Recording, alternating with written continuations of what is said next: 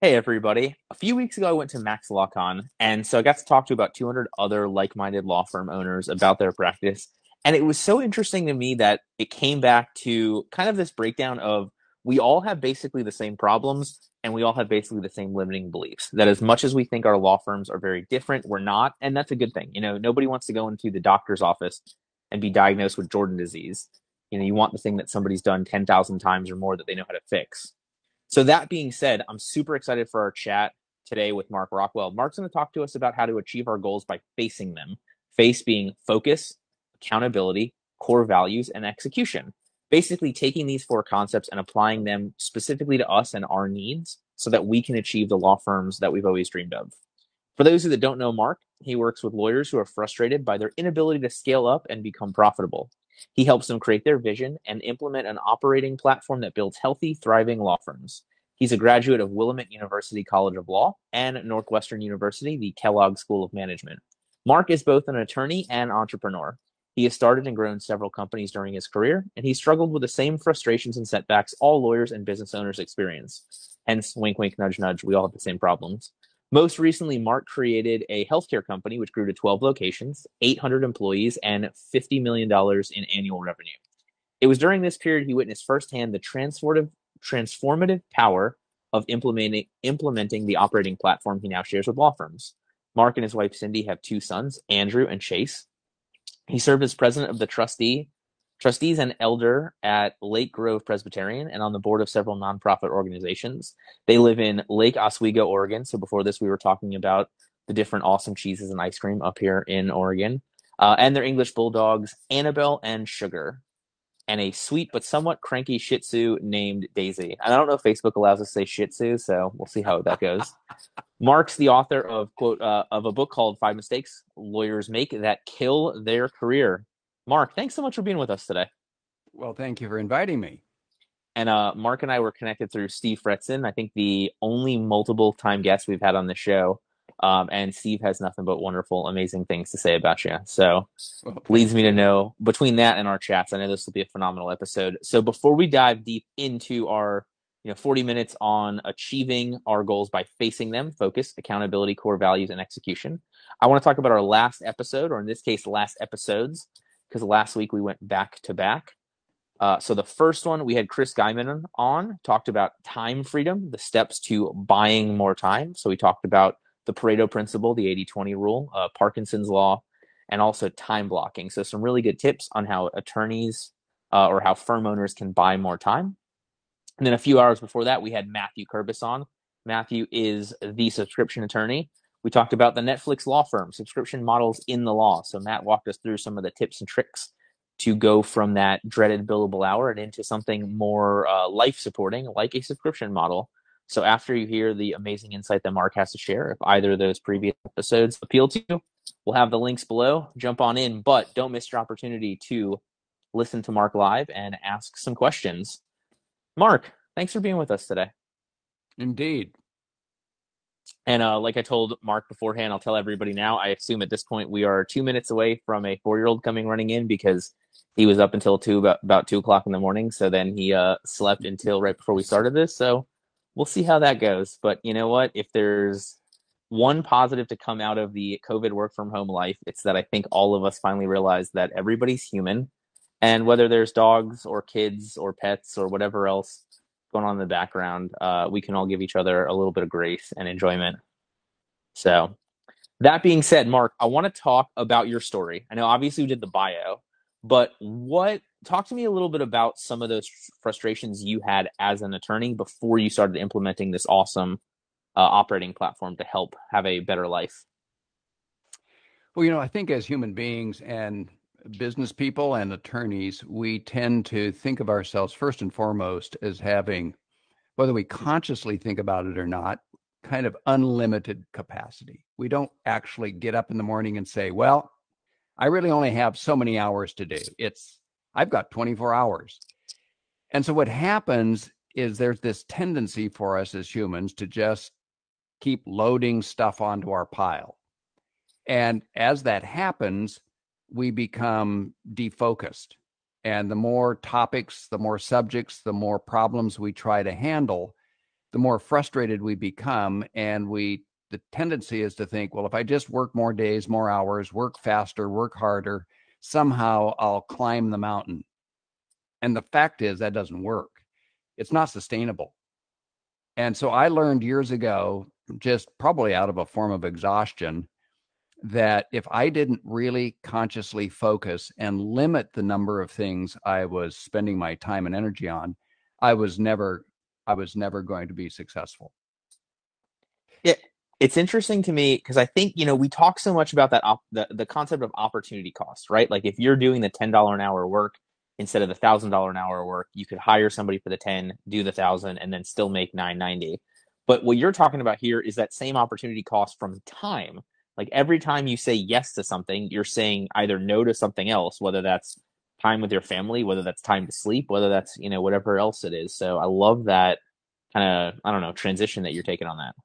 Well, and what's interesting when you make that comment that we're saying no to something else, that's the biggest issue early on is we don't consciously know we are making that statement of no to something else. We actually think that we're continuing to say yes to everything and that the way we can accomplish that is just working longer, harder, and faster. And in the short term, maybe we deceive ourselves into thinking that's a winning strategy. But at some point, the bathtub's full and it just starts flowing over the side. And that's when we have a catastrophe. That's when people start becoming depressed because they realize they're not getting any wins.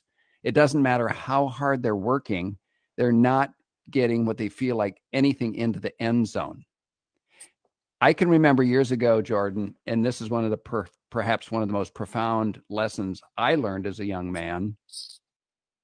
I participated in a local leadership class conducted by the Chamber of Commerce. And every month we would get together for a day and they would have a topic for that month.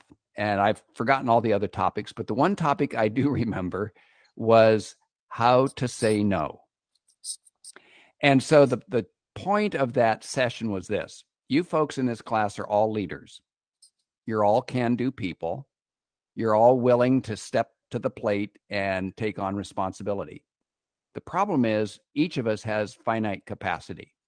And at some point, people come to you and ask, well, how about you be the Sunday school leader this next year? Well, if that's something you've done in the past and you kind of enjoy doing it, and you really would feel guilty about saying no, the human tendency is to say, oh, well, okay, yeah, I could do that, knowing full well you really don't have the energy or the time.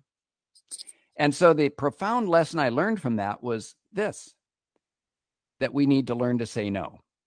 But we need to learn to say no in that situation in a very diplomatic and thoughtful way. And so what I remember them teaching us was something very simple, where someone asks you what to take on responsibility that might even be somewhat flattering, but you have to say, I'm really complimented by the fact that you would ask me to take that on. I will tell you, my heart says that's something I would love to do. My head tells me I'm overcommitted. And I don't want to say yes to something unless I know I can really do what you expect of me. So I am going to have to decline, not because I wouldn't love to, but because I frankly just don't have the capacity. So it's interesting to me. I think we spend so much time kind of comparing ourselves to doctors, right? Like lawyers and doctors being those ivory tower, lab coat, white collar professions. But one, doctors get training on how to tell somebody bad news. And two, then hospitals hire specific social workers to do it as well. Whereas from the law firm owner standpoint, it's usually always us being like, hey, I know you wanted $1 million for, this terrible injury that you more than deserve, but there's $0 in insurance on the other side. Like that's a discussion that comes up so frequently, but without that same training. So I love what you're sharing there in terms of, how to say no or how to give bad news. Sometimes it's out of our hands, but when it's us saying no with our own time, it really isn't something that we can push off onto somebody else. It becomes that internal need to share the no. Absolutely. And the other side of that too, Jordan, is this: let's say you do take on something that you shouldn't or you don't have capacity for. Ultimately, you're going to have a ball drop. You're either not going to show up, you're not going to give it your all, you're just not going to fulfill what it was you said you'd do. And then you're racked with guilt, you're overstressed. The person who's asked you to take it on, whether it's doing some legal work, whether it's doing a non-profit charity board assignment, nobody wins in that situation. And so if there's one word of advice I would give myself and others, is just be realistic about what your priorities in life are, how much you really are in a position to spend on professional activities, on family activities. And obviously, none of that is cut and dried and precise, but it is to say that there are only 24 hours in a day. And by the way, we all have the same 24 hours. And so it's really a matter of budgeting our time. So along those lines, I guess jump in if you disagree, but we are kind of talking about this from a sliding scale perspective, right? Like on day one of opening your firm, it's easier to say yes to things. You're going to say yes to a bunch of the wrong things, but you probably don't know enough in terms of what to say yes and no to. Then as you become busier, as you become more successful, or as you become more financially stable, it becomes more important to say no to new opportunities. Are you with me on that one? Well, absolutely.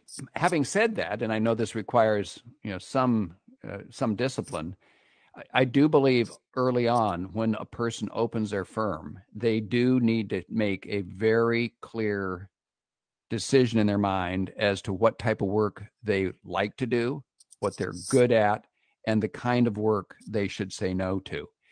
Because if you're really going to have a successful law firm, it can't just be cats and dogs. It's got to be something that you enjoy, something that you can scale, something that people will have confidence in you, will have confidence that you are, in fact, an expert in that area. I mean, law is very different than it was in, say, 40, 50 years ago, where someone opened their office and they did everything from wills and estates to contracts to bankruptcy. It really requires some level of specialization. And that's not really just a matter of trying to be an elitist or being hoity-toity. It's really saying, how can I be a specialist in every area? You can't. So it's learning how to prioritize the work that you want to do, because if you don't know what you're looking for, you won't find it. So if you know that you want to focus on business transactions, or you want to focus on family law or bankruptcy law, then that is several reasons for doing that. One, not only will you build your expertise in that area, that is what you'll become known for. That is what people will start referring you for. And as we know, referrals in any professional line of business are extremely important. And if people don't know what you do specifically, they're not going to refer you, or that not because they wouldn't love to, they just don't know what kind of referral to make.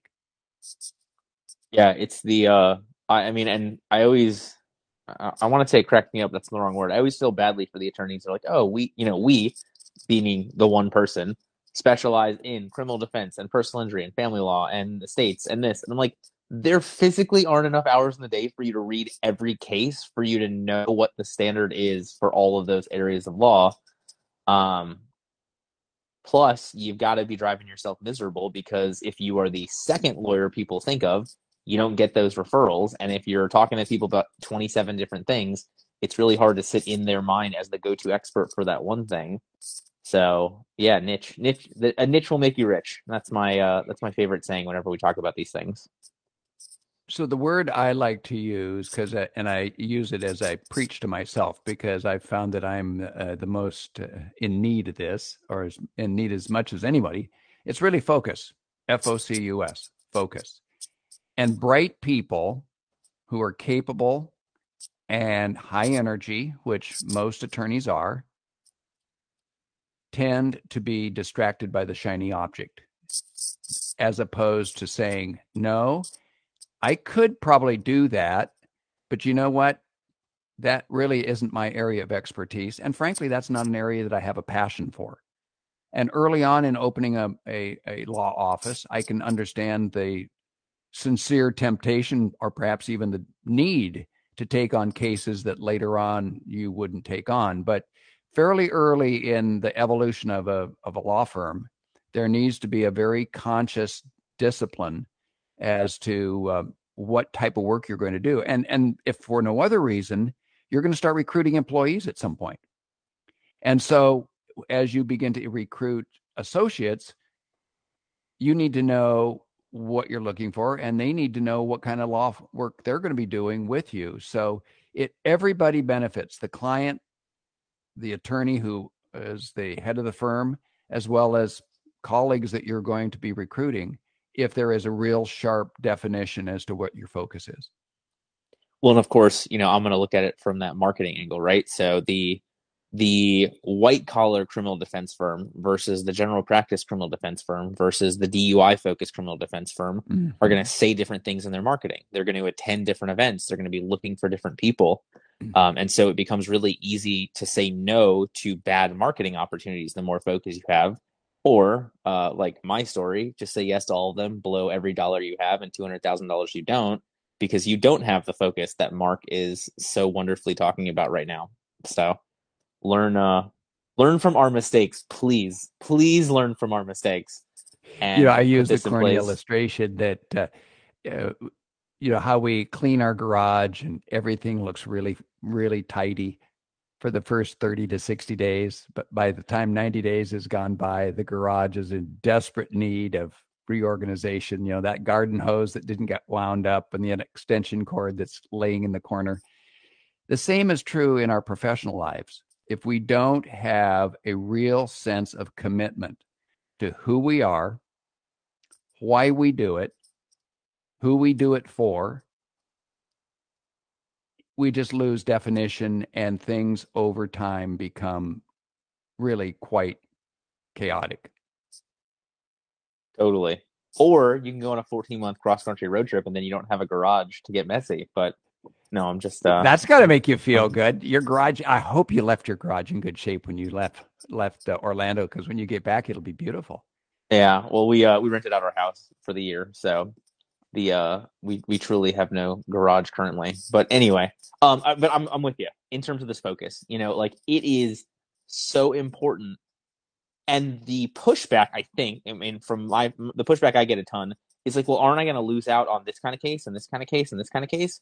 And to me, the answer is always no. But if you do, that's a good thing. Like the more you have that bullseye in place, you're going to get the one rung out. You're going to get the two rung out. If I'm playing darts, if I'm hitting that triple 20 when I'm aiming for the bullseye, I'm pretty happy. But by aiming for that bullseye, by aiming for that ideal client, by focusing down, it makes it that much easier to do well, as opposed to if you're just trying to hit the board, then you might put some into the wall behind it. Years ago I read a book, no surprise here by the title, Focus by Al Ries. Great little book, bright yellow cover with a great big bullseye on it. Looks like a Target store. And he tells the story, which was really fascinating, and I have to say it was fundamental in changing my thinking. He said it is a fundamental human weakness to lose focus. And he talks about major corporations that have lots of money, and they become really convinced that they're so good, that their brand name is so powerful. I'll make a corny joke here that John Deere could sell men's boxers and call them John Deere, and they'd probably be really successful just because their brand name is so powerful. Well, the reality is, over time, if you put your name on all kinds of different products, suddenly your name really becomes kind of meaningless because people don't know what it means. He used the example of, describe for me what a Chevy is. You can't tell me because it's a truck, it's a panel, it's a convertible, it's a big car, it's a small car, it's a Corvette. He talks about how the name Chevy over the years, unlike what it was, say, 75 years ago, it was really a crisp, defined nameplate. Not so much anymore. But at any rate, he made the point that we as human beings, and even major corporations, have to constantly reel ourselves in and recognize we may be getting defocused because we're grabbing what seems to be short-term opportunities that will ring the cash bell. But he makes the persuasive case that, in fact, in the near term, by grabbing some business that's not your core focus, you may actually ring the cash register on that item. But over time, because you lose focus, because people don't know who you are, it actually has a profound negative impact on your business. And it's a fascinating book. I would recommend it to anybody. And the thing for me that's interesting is because look, I have a law firm and a marketing company, and I talk to a ton of lawyers that have multiple businesses, and you've got multiple businesses. The common thread that I find behind that is either A, like you, they're brilliant, or B, like me, it's still the same thing. Like at the end of the day, I was always running the marketing for my law firm. So running a marketing company is the same job, or you're targeting the same client. You get the case management system. Like my case just got bought by LawPay. Well, great. They already provide the payment stuff to it. LawPay provides the software. They're going to merge these things, but still go after the same customers. There becomes this really interesting way to actually grow your focus deeper as opposed to growing your focus broader to make more money, have different revenue streams, whatever that looks like without losing that focus. No, I think you're absolutely right. The other item that I have really become convinced about for the success of any business, and certainly for a law firm, and that is developing really solid, healthy culture. And it comes down to, I actually, we talk about core values. I actually prefer the term core behaviors. I recently read a great book. It's one of the best books I've read in a long time. And I read a lot of books, and it's called Culture by Design by David Friedman. And he makes the case that good culture doesn't just happen. No surprise there, I guess. But oftentimes we delude ourselves into thinking, well, if we're just good people and we hire nice folks and we're thoughtful and genuine, we'll really wind up with a healthy culture in our firm. And to some extent, that's true. But he makes the case that, well, he tells the story that he started a company, and this is one of the reasons I like it so well, is he's not an academic. He's actually a business person who started a firm, built it to a sizable organization, and then sold it. And he realized after he sold it that one of his greatest satisfactions out of that whole event was having created a mechanism to implement great corporate culture. And that truly is the case in law firms, which is, as we know from experience, is oftentimes really lacking. And he describes it as being a process of defining what behaviors you want in your firm. Core values, as an example, are principles. So those are concepts. They're kind of academic sounding. They're kind of passive. They're sort of theoretical. But when you start to describe behaviors, those are actions that you can observe in yourself and in your colleagues. An example might be, we're an on-time firm. We are an on-time firm. We are never late for anything. Now, human nature being what it is, obviously in the course of 365 days, there will be an occasion when you're late. But as a principle, as a concept, as a commitment, as a behavior that the firm subscribes to, it's an on-time firm. And you can observe that in yourself, and you can observe that in your colleagues. Another might be always doing what's best for the client. Another might be always maintaining a positive can-do attitude. So he goes on to describe, and it's really a book I would recommend to anyone listening. Most firms that he works with will wind up with somewhere around 20, what he refers to as foundational behaviors. I like to tell this story. It's a little off point, but it makes the point. Here in the Pacific Northwest, there is a tire company by the name of Les Schwab. And it's really a Cinderella story in that Les Schwab was born in Eastern Oregon. He was an orphan, and he could easily have, and on the wrong side of the tracks, and he could easily have wound up being someone that you would say was less than successful. But he wound up establishing a supremely successful company of 600 tire stores. And I have to tell you, when you go to a Les Schwab tire store, it's not your typical tire store. It's not dirty. The bathrooms aren't messy. They have a wonderful place for you to sit and watch TV while your car is being serviced. But the point I want to make of this story is as you pull into the parking lot and you park in a customer service stall, as you reach over to pick up your wallet and your sunglasses and your keys, all of a sudden you hear a voice saying on your left side, on the driver's side, "Good morning. How can I help you?" And you turn, and there is a young man, probably in his early 20s, who has loped across the parking lot in a half jog and is there waiting to attend to you.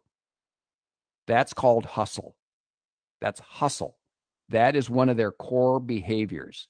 Now, I can tell you, if they hired 1,000 young men, some percentage of those would no doubt have hustle. But because that is a defined core behavior, if you don't have hustle, you're not going to get hired at Les Schwab.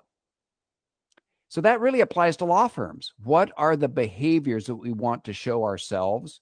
What associate behavior do we want to observe in our interaction with ourselves, our fellow colleagues, as well as our clients? So I think that's a really fun thing to focus on and to recognize that that is the key to creating a really winning law firm. And it's so interesting that you phrase it that way. So, like I said, I talked about at the beginning, I was at Max Law a couple weeks ago. And so the presentation I did was running a law firm that doesn't need you on the day to day. Obviously, we're on a 14-month, it'll be a 14-month road trip. So that was what I talked about. And it's so funny to me because two people that I very highly honor their opinion, trust their opinion, are way smarter than me, said exactly what you said. They're like, the better presentation, the one we wish you said was, how do you build a firm that your employees don't revolt when you're doing a 14-month road trip? So it goes right back into that culture thing that you were talking about. So we'll see. Maybe I'll put that one together. Although it's weird to be like, this is what my employees think of me. Like, let me tell you how they view this. But there certainly are decisions that we've made to empower people to know that they are capable of so much more, and to be that team, to be that supportive culture, etc. Kind of piggybacking on that, I have to say I have a number of firms I work with, and most of them are what I would call small to medium size. And the recurring theme that I sense is really underfoot. And we all know that there's been a big migration of attorneys from one firm to another over the last year or two, and that's probably going to continue. But one of the recurring themes I have heard from people who are really first class in their field and have worked for some large, big law firms, but have left to join one of my mid-sized clients is, we didn't like the culture. We just didn't like the culture. It was stifling. It was exhausting. It was debilitating.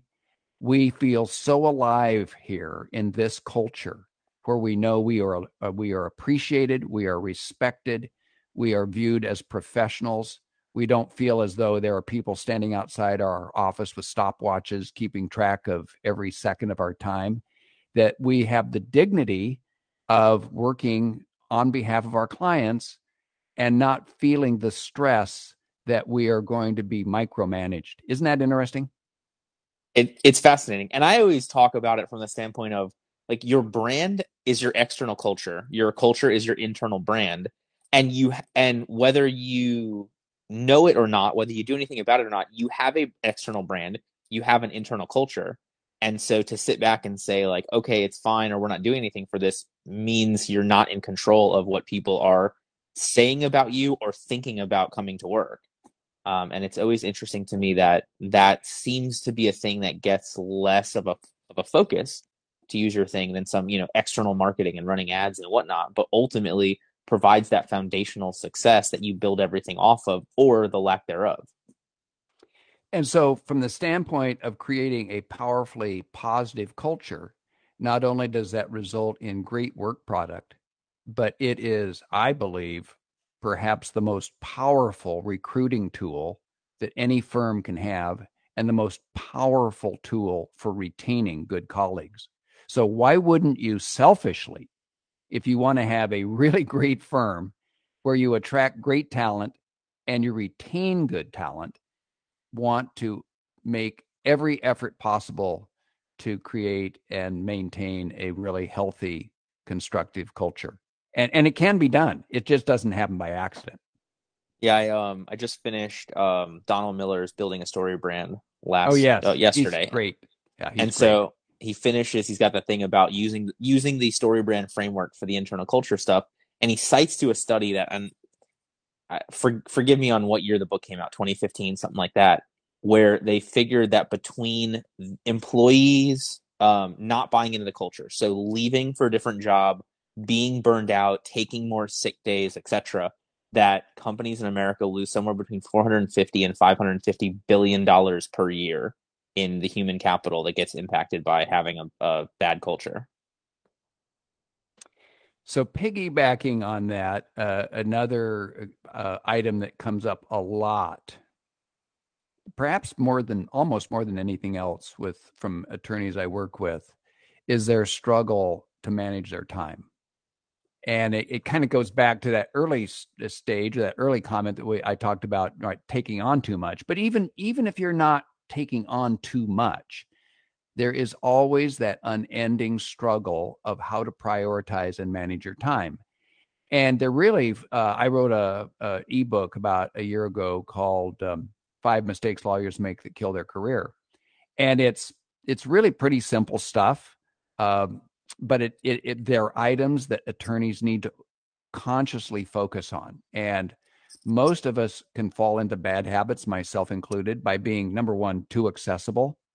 We certainly don't want to come off as being aloof. I'm not suggesting that. We certainly don't want to come off as somebody who's so impressed with ourselves that nobody can ever reach us. But it is to say that if we are too available, we are going to be constantly all day long interrupted.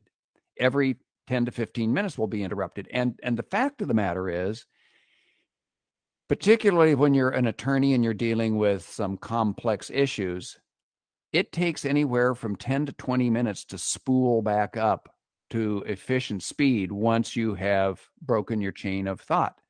So the first area that I really encourage attorneys to get a handle on is put your cell phone away. Just don't have your cell phone on your desk. And if it's on your desk, have it turned off, because those constant text messages, constant emails, those dings and bings, I'm no different than anybody else. When I hear a ding or a bing, I have to tell you, I am tempted to look and see what it is or who it is that is trying to get a hold of me.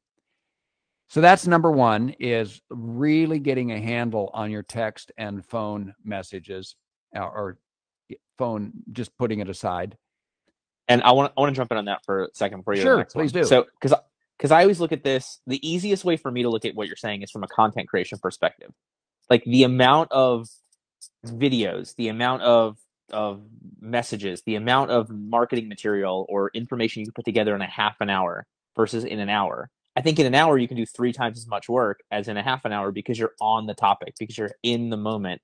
And obviously you take that into filming for a half day, you probably get 15 to 20 times as much information on 4 days of doing it, or 4 hours of doing it, versus that half an hour for exactly what you said. And I think that becomes the one that's kind of easiest for growth minded law firm owners to start with. And then when you realize that benefit, then you also put it into writing briefs for clients. You also put it into HR. You also put it into, the office culture stuff. And you'll see that same, almost exponential impact by having those slightly longer blocks of time, because you're in it, you're in the flow. Oh, no question. And once you're in the flow, you clearly know when you're in the flow because things are really working. Yeah, totally. Another area, and we're all guilty of this, it kind of analogous to the first point, and that's just being constantly exposed to email. We stop to answer emails, which are not urgent, but if we're constantly accessible, think about this. If I have been sending you emails, you're my attorney, and you typically respond almost immediately, I find that pleasurable, of course. But then when I send you an email and I don't get an answer back for 6 hours, which is probably a more realistic turnaround, then I'm thinking, gosh, is he now ignoring my work? Am I no longer an important client? Has he gone AWOL on me? So managing expectations with clients is really important. And I do think, because we all deal with clients that have emergencies, they need to know that if they have a bona fide emergency, then your assistant is going to come in and grab you by the hair of the head if that's what it takes and let you know. But if it's just a standard routine item, you'll be back to that person certainly within 24 hours, probably the same day, but you're probably not going to respond to them in 45 minutes. So managing expectations, managing your reading of your emails to preferably only twice a day, having your assistant go through all of the emails and manage and handle as many as possible. Many are just routine and simple and can be handled by someone other than yourself. So that's a very big piece of time management that most attorneys really violate. I also find and I'm going to attribute this to Pascal. I might be wrong, but I think that's who it was, who was famous for saying, I didn't have enough time to send you a shorter letter in that case. Yes. When Yes. you rush to these emails, I know I'm guilty of this. I want to, respond to it quickly, and I respond to it quickly, but not as specifically as if I had taken more time, which then leads to a follow-up email, which then leads to response, which, as opposed to if I took an extra 10 minutes, I could probably save myself a half an hour of email back and forth by actually answering that email fully and firmly. So Yes. I'm with you. I also think that because attorneys, and I understand this completely because we're in a service business, want to be readily available to clients. But that's kind of like answering your text messages and answering your emails right away. If you always take phone calls and you always allow people to just drop in unexpectedly and have a meeting, I mean, my gosh, you could have had something blocked out where you needed to get a brief done between 3 and 4 that afternoon. You needed to finish it up, and now all of a sudden at 3 o'clock you're in a meeting that was completely unscheduled, and it takes an hour, hour and a half, and now you're really behind the eight ball. Your energy's low. You're behind schedule. Managing expectations again with clients is really important. When you have an engagement with a client up front, there needs to be a conversation about meetings and phone calls and commitments. I believe, because I'm a client as well of many people and many firms, if I know up front what to expect, and I know the person I'm dealing with is committed and responsive, and what they're promising to do is really an effort to get me great service, I'm not going to expect that I can just drop in unexpectedly. I'm not going to expect that I can just call and they're always going to take my call. I mean, my gosh, they're a busy attorney. They're not sitting there just waiting for my call. So managing expectations, asking people to schedule phone calls, asking people to schedule meetings is will have a tremendous impact again on your efficiency.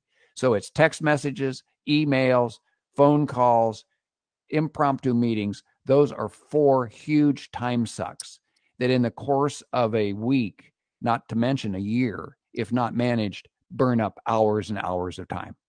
And I want to say beauty of it is those clients that aren't okay with you having those boundaries are the 20% of clients that are going to take up 80% of your time. Like by putting this in place and backing this, the people that you drive away who aren't willing to give you the right time are the ones who are going to ruin it more than anybody else. Well, that's true. And those who you do want to have as clients and who appreciate you, when they have called and left a message at 9 o'clock in the morning and they get a response by 5 o'clock and it's consistent, then they don't worry that you aren't going to return their call. They just know it's not going to be an immediate knee jerk reaction where 10 minutes after they call, they're going to get a response. There's this cadence that has been explained, it's observed, it's followed up. And what that really amounts to then is you're able to give consistent, and I think that's the operative term, consistently high, predictable responses to your clients, which they appreciate and respect. So I want to make sure we talk about accountability because I'm so interested to see what you have to Yes. say about that. But before we jump to accountability, I want to make sure I don't cut you off on this point. Okay. No, So no, no. I think accountability is great. Let's go there. okay, cool. So this is the one. It is so interesting to me the number of with the shiny object syndrome, the number of super smart lawyers, very successful, that will spend so much money to make sure that they are being held accountable because of realizing how important it is. So I'm super interested to see your insight on the accountability portion of, facing your goals. Well, when it comes to accountability, and I oftentimes think in terms of not only holding myself accountable, but holding other staff members accountable. One of the complaints you'll oftentimes hear from people, particularly practitioners who are running their own law firm, is they'll say, "Oh gosh, I just can't hold. I just have a horrible time holding people accountable." And so you have to step back and say, "So why is that? What's the issue?" I will tell you, I believe, and I've struggled with this myself, one of the biggest challenges in holding ourselves and others accountable is having a clear understanding of what it is the expectations are. In other words, if I said to you, let's say you and I are working together, and I need for you to handle certain aspects of the brief or certain proof items. If I just say, well, yeah, I could use your help, Jordan, and I'm hoping that you kind of understand what it is I'm alluding to, there's a pretty high likelihood that 3 days from now, I'm going to come back to you and say, so how's that going? You go, well, what are you talking about? I'm working. I'm busy, but you haven't done any of the work that I had anticipated. And the reason being is I was never specific. So to hold myself and particularly colleagues accountable, there needs to be real clear understanding as to what is the expectation, what is the responsibility, what does the finished product look like, and when is it due? And I will promise you, most of the time when people are disappointed, whether it's a client that's disappointed or a lawyer that's disappointed in the performance of a colleague, it's because one or all four of those things are fuzzy. An Mark, example, go I ahead. feel personally attacked right now. And I say that because you have spoken into my heart on this. So can we get those four things one more time? Because we're gonna turn this into a carousel here. We're gonna run that on this thing. So in terms of getting the right accountability, what were the four things that you Well, outlined that first need to of be in all, there needs to be real clear definition of what it is I want. I mean, if I just kind of grunt, and I hope that because we've worked together before, you just kind of know what I want. That's a problem. So, what is it I want? What does the finished product look like? When do I want it? And gosh, I've kind of thrown myself out of order. All But right. the point of it is, We'll run it back. We'll step pull it from the back last and sentence. ask yourself: does this person know what I want, how it's going to look, when I want, where I want it? Do I want it delivered here? Or do I want it delivered in Seattle? There's just so much ambiguity. We tend, as human beings, think about this. We tend to communicate in shorthand. We use abbreviations. We grunt. We expect that the other person is going to understand what we want. And I have to say, speaking for myself, a lot of the time when I don't get what I want, it's because I was lazy. I didn't take the effort to really communicate clearly. And as the communicator, the broadcaster, this is a premise we have to all remember. It is our responsibility as the party initiating the communication to make it clear and precise. It is not the recipient's obligation to divine what it is we mean. It's so funny. I always go back to, I remember I was sitting in a motion to suppress as a prosecutor way back in the day. So we have a cop on the stand. He's talking about this traffic stop that he put in. And so he gave an answer that was, I'm going to paraphrase a little bit, but basically it was like, look, as a trained Leo, unsaid law enforcement officer, I needed to find RS for the stop, reasonable suspicion, and my PC, probable cause, came from knowing that they were a DWLS, a DWLS, a driving while license suspended. And the funny part is, everybody in the courtroom knew exactly what he was talking about. It was so clear to us, but I can only imagine somebody else reading this transcript and being like, the hell is this guy saying? And so, of course, like this wasn't, if it was a jury hearing, I would have been like, all right, let's break down everything that you just said. But without it, we didn't have to. And so, you're able to get to that in one sentence that would otherwise need to be, three whole paragraphs of explaining all these things to everybody. But you're right, because the problem becomes if everybody doesn't have the same lingo, if you don't have that same, dictionary of acronyms or whatever you want to call it, then you're just creating immense confusion. Well, and think of exactly, and think of requesting something to be complete as being a chain of maybe 5 or 6 events. If you leave one link in that chain out, you're not going to get the product you want. For instance, if you wanted it in bound copies, if you want it all collated, if you want it FedExed to somebody, any piece of that request that is not clear isn't going to get done. So back to the whole point about accountability. I would tell you, obviously, there are times when things don't get done because the person that you asked to do it just wasn't that on point. But I would venture to say that more often than not, the disappointment, in fact, I heard a quote I thought was really good the other day. The majority of disappointments are the result of unexpressed expectations. Makes total sense. The majority of disappointments are the result of unexpressed expectations. We believe that the person we're communicating with is going to divine what it is we want and expect. And so you could honestly say either that's because we're being a little sloppy or a little lazy, but we need to be really overt in having clarity. And then actually, if we want to put a padlock on it, have the person remark back to us what it is they've heard us say. So, and it's funny. I talk about this from the standpoint of like everything is your fault all the time.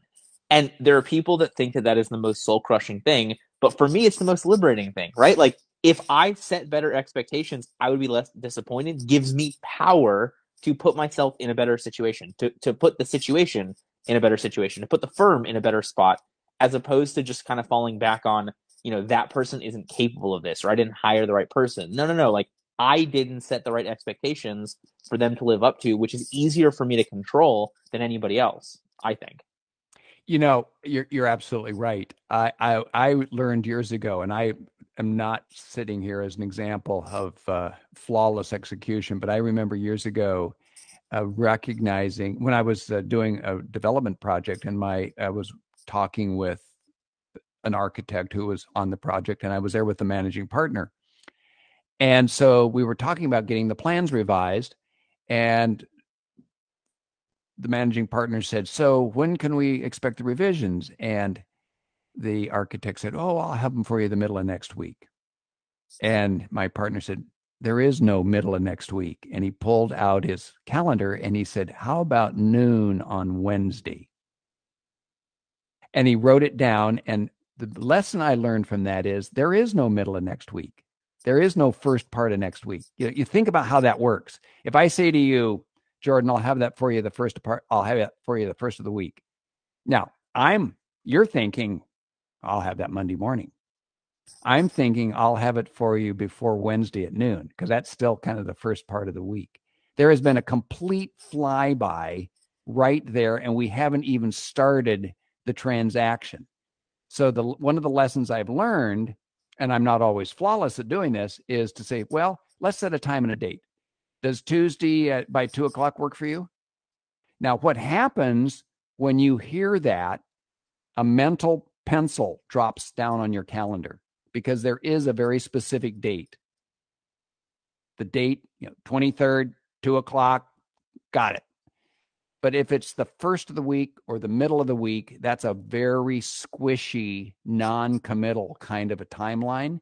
And I will guarantee you, almost without exception, you will be disappointed. Because if someone says, "Well, I'll have it for you by the end of the week," son of a gun, Friday around 2:00, it's not done, and it will roll to Monday.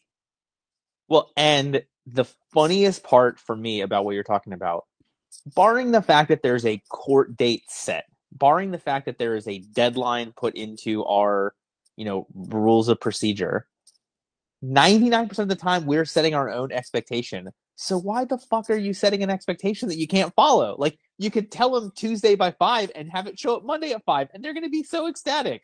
Like, I don't understand why, as law firm owners, we always try and set this rush that we can't necessarily hit or can't hit doing the work the right way when we could just give ourselves more time with the expectation and still beat it. Yeah. Well, and so clear expectations, expressed and clear expectations goes back to where we started. What is it you want? When is it you want it? Where is it going to be? What's it going to look like? What's the real commitment? Defining the commitment so that then people do feel mutually accountable. I love it. All right, so we've got, keep looking at my clock because this time is flying by. So we've got like about 5 more minutes left. In what's the best use of that time? What do we need to focus on for the last 5 minutes to drive the most amount of value that we can to anybody listening or watching this? Well, I'm trying to think really what back on all the work that I've done with attorneys and what is the common thread? What is the biggest frustration that most attorneys suffer from? And I have to tell you, if there's one theme, I really think it's time management. I think most attorneys feel overwhelmed that regardless of how fast they're pedaling, they just can't keep up. And that's why I focus on or I emphasize those two concepts. Number one, focus. Make sure that you start to say no to many things that are just not central to what it is your mission in life. And I know that's going to feel somewhat uncomfortable, perhaps, but it's imperative that you master that.